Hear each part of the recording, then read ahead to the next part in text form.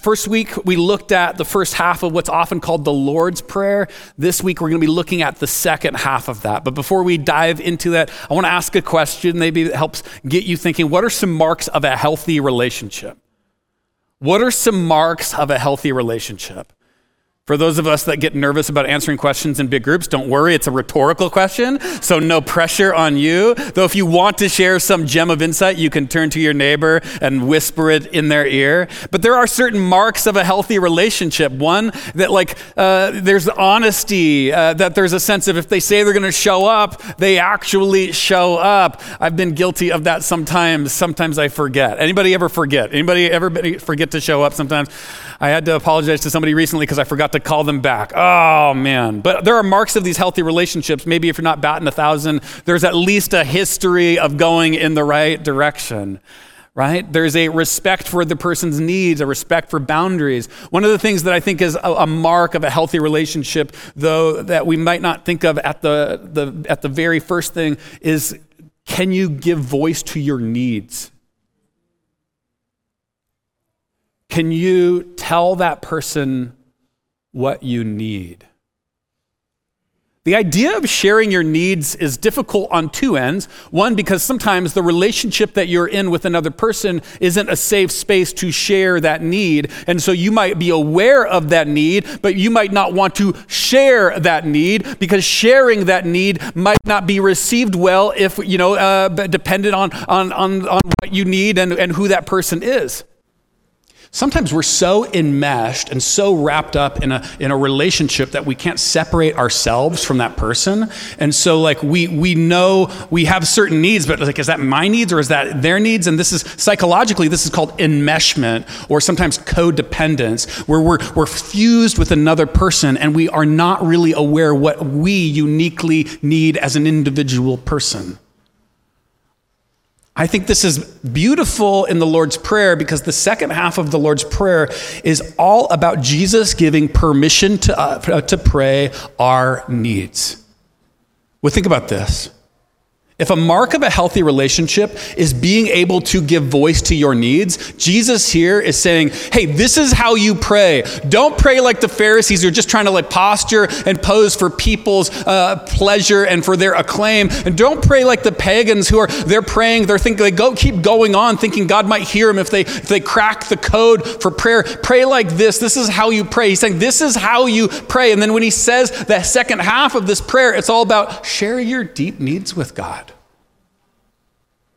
Share what's in your heart, on your mind. Don't keep it from him. Share it with him. So it begins like this. Actually, I'm going to read the whole prayer again just so it's fresh in our minds. It begins like this in chapter 6, verse 9 to 13. This then is how you should pray. Not like the Pharisees, not like the pagans, but like me. This is how I'm telling you to pray. Our Father in heaven, hallowed be your name. Holy be your name. Your kingdom come. Your will be done on earth as it is in heaven. And what we'll be focusing on today here is give us today our daily bread and forgive us our debts as we also have forgiven our debtors. And lead us not into temptation, but deliver us from the evil one. If you've been around the church for a while, you've been in a small group environment, probably. We're at the end of the small group environment. If you're new to church, let me just tell you, this sometimes happens. You go into this small group, you go into a room. So the first time I went to a small group, it was like a new thing to me. There aren't really things that are similar to this outside of the church environment. I went to a small group. People are just hanging out that you don't really know, and you're drinking, punch and talking, and then you all sit down in a circle, and you're like, okay, this is new. But at the end of this time, it's share your prayer request. And I know some of you have been in situations like this. Some of you have been the person to share this. I know. Prayer requests come around to you. You're like, well, I just, nothing for me personally, but my aunt's cat. My aunt's cat has been more hairballs than usual, which is surprising because the hairball ratio, it's a lot to begin with, but it's been more. And so we're all just kind of trying to cover that cat in prayer. And some of you are nervous because you're like, I pray over my cat. And are you saying that's bad? No, that's good. You can do that. It's fine. But what I'm saying, though, is that in those spaces, there probably is something that you need prayer for and you're not sharing it. Jesus gives us permission to pray. permission to pray for our actual needs, physical needs, emotional needs, relational needs. The first thing he gives us permission to pray for is just like this, our daily bread. He says, give us this day our daily bread. Can we just take a second to look at the first two words of that invitation? It says, give us. That sounds entitled. We're coming to a holy God and we're saying, give us, give me. That sounds, on the face of it, it sounds a little entitled. But then wait for it, because that's what Jesus is telling us to do. Jesus is telling us to go to the Father and say, would you give me? Isn't that weird? What it does is, I think it reflects the relationship between a child and a parent. When a child approaches the parent, they're not like trying to like convince the parent that they should be the object of they should receive what they need. They're not saying, hey, could you please, if you're so merciful, parent, maybe could you please? The kid just goes up and says, hey, Dad, I actually need lunch now. It's been a half an hour past lunch. I'm hungry right now. That's what a kid does. And Jesus is saying that we should approach the Father like that. This is my real need, God. This is what I need. Give us. There's this relationship that assumes a level of high connection. This audacity to approach the Father with our real needs and not be bashful about them, not pretend like have this false humility, but to approach God with our real needs. Lord, give us our daily bread. Give us this is what we need. And it goes on to say, this day, this is important. Some of you are like, we're spending a lot of time on like 2 words at a time. This is important though. Give us this day. Oftentimes when we think about our needs, we are thinking so much in the future, and anxiety ties us up in knots about what could happen in a year, what could happen in 6 months, what could happen in a week. Jesus says, give us today. Give us this day. Be centered in this moment. What do you need right now? Bring that before God. Let tomorrow worry about itself, because today has enough stress for us to wrestle with. We can give today what we need to God, because today all we need is what we need today. And when we're focused on and even centered on like the fact that like, God, here is my need today, all of a sudden what happens is that anxiety about the future and the what ifs and the what could be's and all that kind of stuff, it starts to drip away as we just bring what we are aware of that we need today to get through the day. Some of us just might begin in the morning with that prayer. Now, Lord, this is what I need today. You are the one who provides. You are the one who has enough. You are the one who has the resources. This is what I need today. I love how he says, too, he goes on, he says, our daily bread. Throughout the history of the church, there's been this temptation to spiritualize that and to say, well, he's really referring to spiritual bread. It's like, no, he's just talking about food. He's talking about like tacos and hamburgers, or some of you are like, amen on the hamburger. Give us today food for the day, the 3 squares. The first century world, it was like the idea of food and God and thankfulness to God because of the food was like way more interconnected than we have today. Today, we just go to Fred Meyer and we're like, artisan sourdough or Dave's Killer Bread, or I heard he was in prison one time and I don't know what's that? Is he really a killer? I don't know. Maybe I'll get the artisan sourdough. You know, like, I don't know. I don't know how you make bread decisions. Maybe it's not that detailed. I don't know. Maybe you make it, I don't know. But like, it's not really connected to God as much. It's just connected to our agency. In the first century world, though, it was like intimately connected to worship and reverence and provision, like, because you saw the wheat come up, and if there was a bad harvest, you know, there wasn't enough bread, and so the idea of praying to the God who gives every good gift and would provide for every need was like, it was much more of a dynamic relationship. For us, we just drive to Fred Meyer and we buy some bread, or I'm sorry if you're a manager at Safeway or Met Market, or I don't know, all the places. Driving a car to Met Market, though, equals high cost, but in double. And so maybe we're not going to be able to do that for long. I don't know. Just gas and Met Market. Okay. But some of you, and I got you talking now. One of the things that I think is important for us to hear from Jesus' prayer is that we are people that need to recognize that God is the giver of every good gift still, right? That he's the one behind your job, your electricity, the gas in your tank. If the Bible says he's the giver of every good gift, and if what we deserve is not what we've received, but we've received grace when we didn't deserve it, then he's the giver of every good gift, and we should thank him for everything and recognize that out of his generosity, we're living a life so that we can not only have enough, but then also be generous. And so we say, God, thank you for my daily bread. God, would you continue to provide for my daily bread? Some of us, sometimes we need to become more acutely aware of this prayer as an actual need by some people in the world right now, where they feel it as a need that we can't imagine. Recently, if you've been around Anchor for a while, you know that we've been trying to help some families from the Ukraine leave, and we've been raising up some resources to leverage for their exit to Poland or Slovakia, and it's been cool to see and be in connection. And it's like, hey, they made it, and it's been fun for our staff to.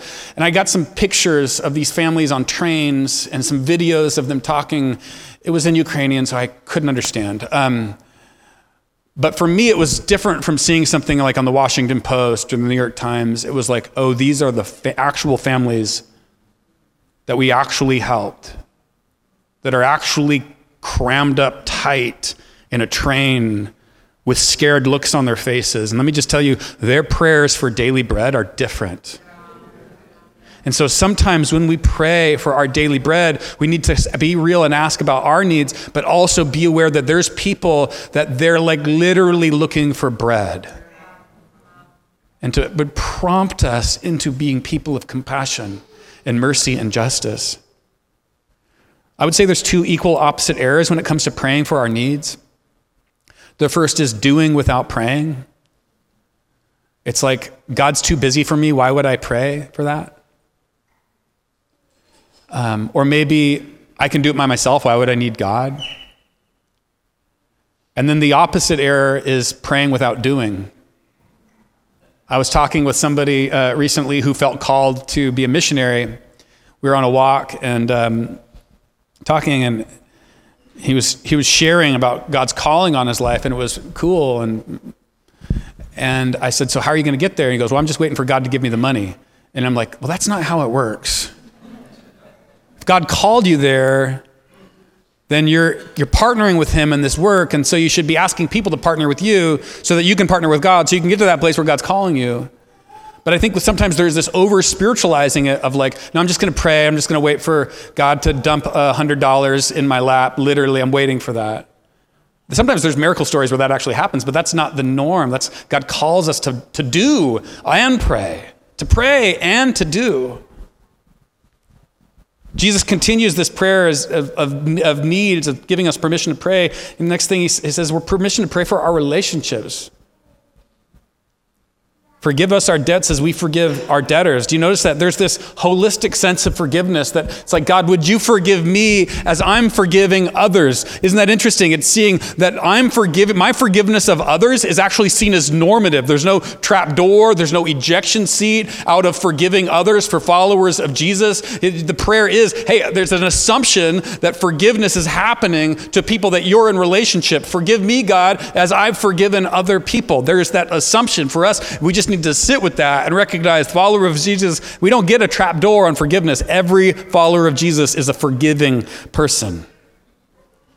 That does not mean, though, that we are forgetting of people that do harmful actions towards us. We don't forget that and let down our fences and our boundaries when the trust hasn't been rebuilt and the person hasn't sought the help that they need. Do you get that?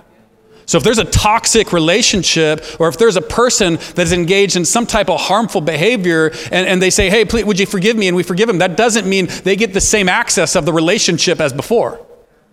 That's a trust that has to be rebuilt. So it's important for us to make that distinction, because what forgiveness is not is naive rationalizing on one end, where we say, well, you just don't understand them. It's really my fault. If I would have helped them more, then they wouldn't have done that. So it's actually my fault. That's naive rationalizing. That's not forgiving. That's minimizing real things.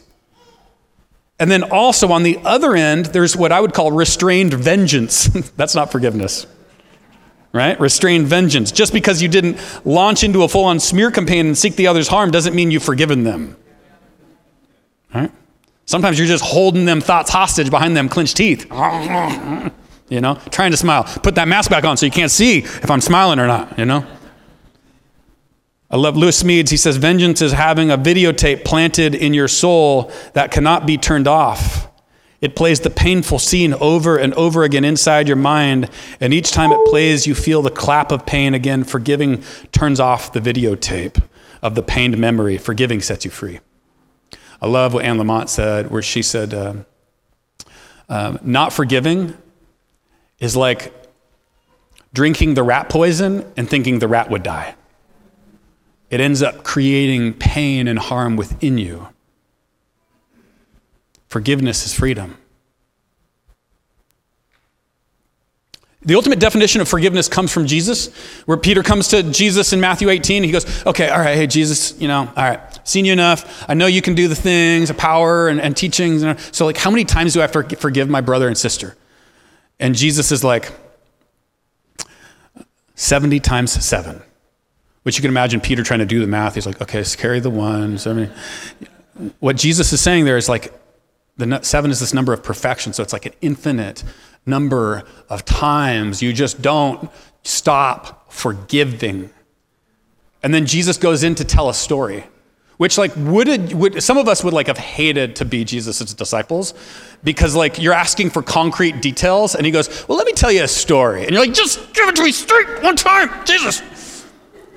He goes, let me tell you about a servant.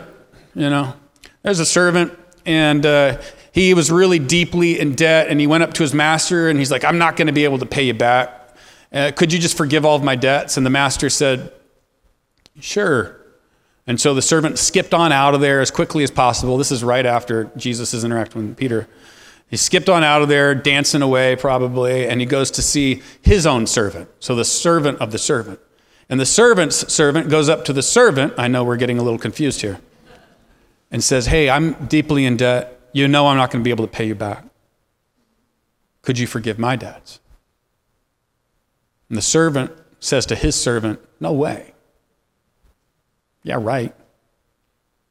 You better get on some type of payment plan, because interest is coming at you. That's my translation. Jesus tells that story because he wants us, in Peter, to hear the weirdness of being the recipient of forgiveness without giving forgiveness to others. He wants us to be aware that we have been so forgiven by God, it is remarkable that we would not offer it to others. It is ridiculous. It is inconsistent. It is hypocritical. It is beyond paradox that we would not forgive others while we have been so richly forgiven ourselves.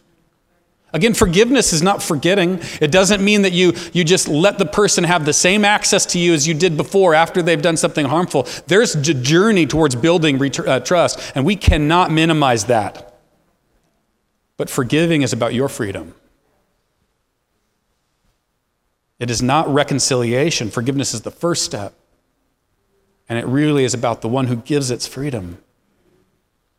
I would say in my own experience, it's a journey, not a singular act. Especially the sizable things that we need to offer forgiveness to others for, the larger it is, the longer the journey. There's been situations in my life where I've thought I've totally forgiven someone, and then something happens, a memory, a thought, something in the news feed, And all of a sudden, I'm back there at the beginning again. It's not the same beginning, but I'm feeling those same emotions. Here's how you assess if you're on the path of forgiveness, on the journey of forgiveness. Are you growing in compassion for the person that wronged you? Are you seeing them as a human? Or are you minimizing their humanity? Do you have compassion for them? Or do you have more compassion than you did? That's a picture of growing, and again, not a simple thing. Jesus goes on, he talks about another need we have, a permission to pray for our spiritual life. He says, and lead us not into temptation, but deliver us from the evil one. Some translations say from evil. It's interesting, for those of us who are familiar with the Gospels, which is like the biographies of Jesus, Matthew, Mark, Luke, and John, Jesus has just recently, at this point, been in the wilderness with Satan being tempted. So it's almost as if as he's saying this, hey, this is how you pray, he's saying like, hey, I've just been led into the wilderness to be tempted by the evil one. You can't handle it. Stay away from that place. Get away. You don't want to go there. Jesus has personally faced this and tells his disciples to steer clear of what the world would celebrate as good sometimes. It's destructive. We don't know culturally what to say, how to understand temptation right now. We use it as a branding campaign. Temptation chocolate, right? We have it like it's a dessert name at a restaurant. Oh, you want the temptation? Right? We don't know what to do with it. Here's what temptation is from a biblical perspective. Temptation is like a funhouse mirror.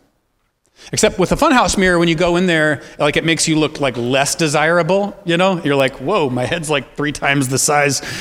But it distorts realities, so you see something is not as for what it isn't. Temptation distorts reality. But rather than the funhouse mirror makes it look weirder and less desirable and makes it look more appealing so that you lean in towards it and you see it as the path, the good path or the desirable path. And you don't see what's behind this mirror is really just destruction. I think in a world that doesn't know what to do with temptation and sees it as normal and who cares, give into it, we need to recognize that temptation leaves trauma in its wake. That we aren't isolated individuals and our choices only affect us. And so we can do whatever we want because, come on, we're just adults here anyways, right? No, that's not the way that we're wired or how it works. When we make a decision, it ripples out to affect other people. And even if it didn't affect other people, it would still affect us. And don't we want flourishing? Don't we want shalom? Don't we want to see joy increase and pain decrease, even just for our very selves? Then we are to be not moving towards temptation. We are to pray as Jesus said, this is my need to be steered away from temptation, to be steered away from the lie that would distort reality to make something that is really death look desirable. I think it's interesting, culturally and in advertising, we don't know what to do with temptation. Sometimes there's stories in our community, or stories that show up that really illustrate it well. For instance, some of us are aware of a TV show called Breaking Bad. Anybody ever heard of that television show? Yeah, somebody has. We got some mild levels of excitement. We're like, can I cheer for Breaking Bad in church? Another similar, Ozarks. All right, okay, we're taking note of who said that? Yeah, okay. What I love about these two shows, well, not everything, but what I love about them is they present things for as they are. It presents people in a situation where they have an option to take advantage of an opportunity, and they do, but it ends up leading to their own demise. It doesn't celebrate temptation as this grand thing to be pursued at no cost, but it points to temptation as the real, painful, destructive capacities that it possesses.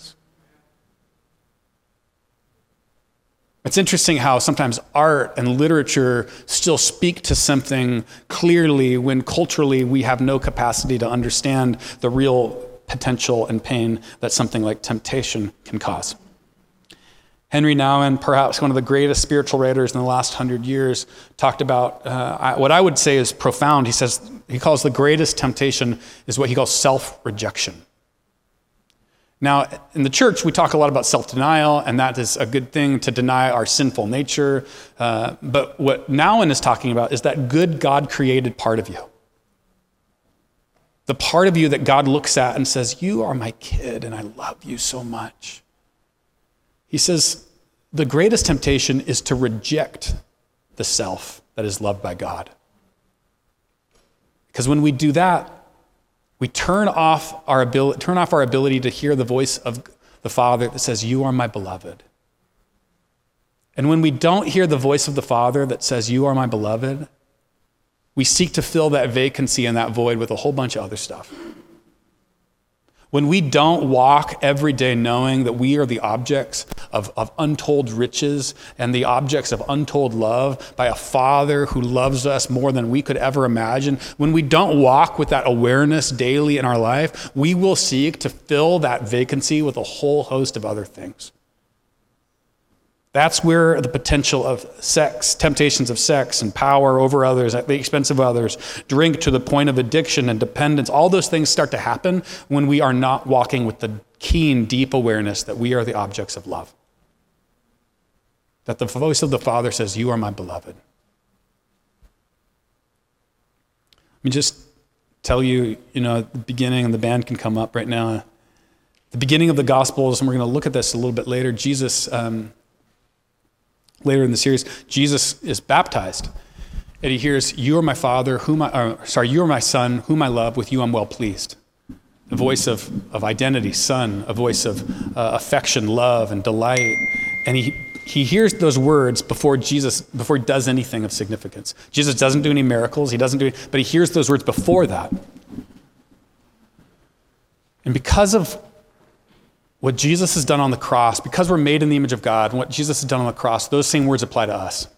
So before you start your day, the voice of the Father says, you are my kid, whom I love, with you I'm well pleased. You might try to fight that off and say, but I haven't done anything yet. And the Father would say, you are my kid, whom I love, with you I'm well pleased. Don't try to fight it off. Don't try to fight my love off. Just be open-handed and receive what I have for you. Don't reject the self that is loved by God, but be excited that you are the recipient of love. When we have that on our mind, when we have that awareness that you are the object of more love than you can imagine, and that we are given that by a holy God, that is a beauty that is incomparable to anything that the world would present as desirable. When we hold that picture as the most pressing and important picture in our mind, then we won't stumble into the things that the world would try to contort into something to be appealing to us, because we don't need that need filled. Where there was a vacancy, there is a reservoir. That's why we do communion every week. Because in communion, you hear these words, Christ's body given for you, Christ's blood shed for you. I love that word, you. You come forward and you see someone looking at you and you hear their voice say something true, directed directly at you. Think about all the things. All the potential temptations in your life, all the needs you have. And when you hear those words, all those anxieties start to melt down. Christ's body given for you. Christ's blood shed for you. Hey, if you have not said yes to being a follower of Jesus yet, you are invited into that today. Why would you miss out on that love? The love that the world wants but doesn't know. Why would you miss out on that love? You can say yes today. Come forward for communion, maybe as the first time. Tell somebody that you're here with, or if you're here by yourself, go to the prayer stations and just receive prayer. Today can be the day where you walk in freedom and experience salvation. Today can be that day. For some of us, we have needs that are in our mind. Maybe it's a need in a relationship need. We're stuck in this cul-de-sac of bitterness, and we need the freedom from that cul-de-sac in forgiveness. You might go to the prayer station and say, hey, I need prayer for this. Would you help me? God, would you help me? Would you pray with me?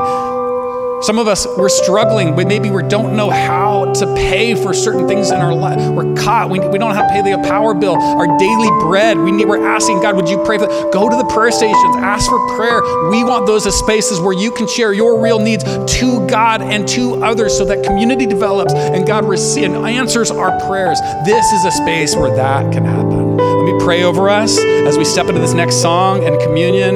This is a place where the Spirit of God wants to work. So I just pray, Spirit of the living God, would you come in this place? Would you come in this place? There's people that are carrying cynicism. Would you melt that away? Would you melt that away? This hard heart, would you push that away so that there's real, living, beating heart where there was a hard heart?